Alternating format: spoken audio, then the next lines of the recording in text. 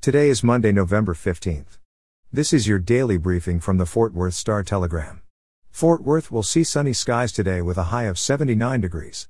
Our top story today: a 9-year-old Dallas boy has become the youngest person to die from injuries sustained during a crowd surge at the Astroworld Music Festival in Houston. Ezra Blunt died Sunday at Texas Children's Hospital in Houston, his family's attorney said.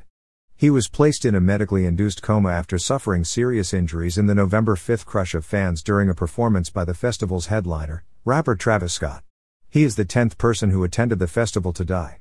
The child incurred severe damage to his brain, kidney, and liver after being, quote, kicked, stepped on, and trampled, and nearly crushed to death, according to a lawsuit his family has filed against Scott and the event's organizer, Live Nation. The Blunt family is seeking at least $1 million in damages. The others who died ranged in age from 14 to 27. Some 300 people were treated at the festival site, and 13 were hospitalized. In local news, the family of a Tarrant County Sheriff's Office deputy who has been hospitalized for over a month for COVID-19 and complications from the virus is suing Texas Health Huguley Hospital to permit an outside doctor to administer ivermectin as a treatment. 48-year-old Jason Jones has been with the office for 12 of his 28 years in law enforcement, according to a GoFundMe page created for him and his family. He has been hospitalized at Texas Health Huguley in Fort Worth since September 28 after being diagnosed with COVID. Jones's wife, Erin, told KXAS that she's on a mission to save her husband's life. At the time the GoFundMe was created on October 14, Jones was on a ventilator in the ICU, and he remains there, according to court documents. Erin Jones is suing the hospital in order to allow Houston-based Dr. Mary Talley Bowden to prescribe and administer ivermectin as a treatment for her husband, court documents say.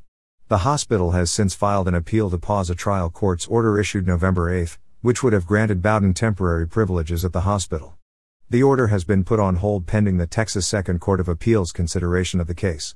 And finally, in sports, a week after coming out flat and overconfident in an embarrassing 30-16 loss to the Denver Broncos, the Dallas Cowboys could seemingly do no wrong in yesterday's 43-3 beatdown of the Atlanta Falcons.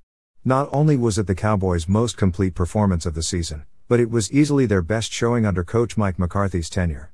Leading 7-3 after the first quarter, the Cowboys took command of the game in the second quarter by outscoring the Falcons 29-0. The 29 points were the most scored in any quarter in franchise history. The Cowboys took a 36-3 lead in halftime. Those 36 points are the most Dallas has scored in a half since they posted 38 against the San Francisco 49ers in 1980. The 33-point halftime lead was their biggest since a 38-3 advantage against the New York Jets in 1971. Once the final outcome was official, the 40-point win was the Cowboys' biggest margin of victory since they beat the Arizona Cardinals 48-7 in 2000. Up next, Dallas will travel to Kansas City on Sunday to face the 6-4 Chiefs in a 3:25 game. For the latest in Fort Worth and Tarrant County news, visit star-telegram.com.